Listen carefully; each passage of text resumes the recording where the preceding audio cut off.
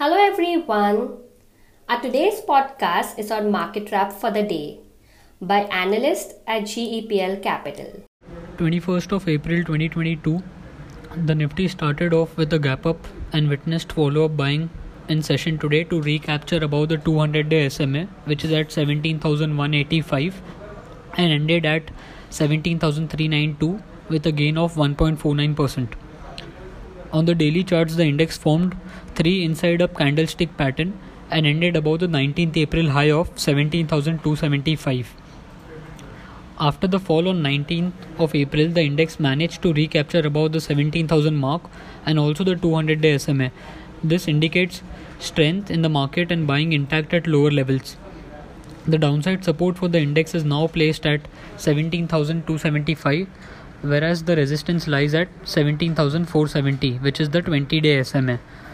We expect the index to move higher towards 17,470, which is the 20-day SMA, a break above which can increase the momentum and take the index higher towards 17,650 to 17,700 zone.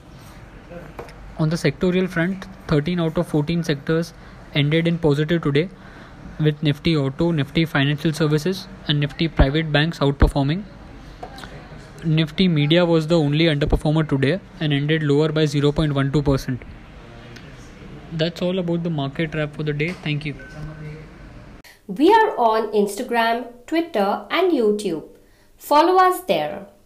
Our podcast series all about investing is available on Spotify, Apple Podcasts and Google Podcasts.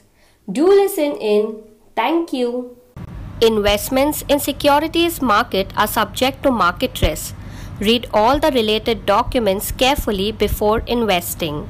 Investors must make their own investment decision based on their specific goals, financial position, and risk appetite. The content provided herewith is purely for information and educational purpose only.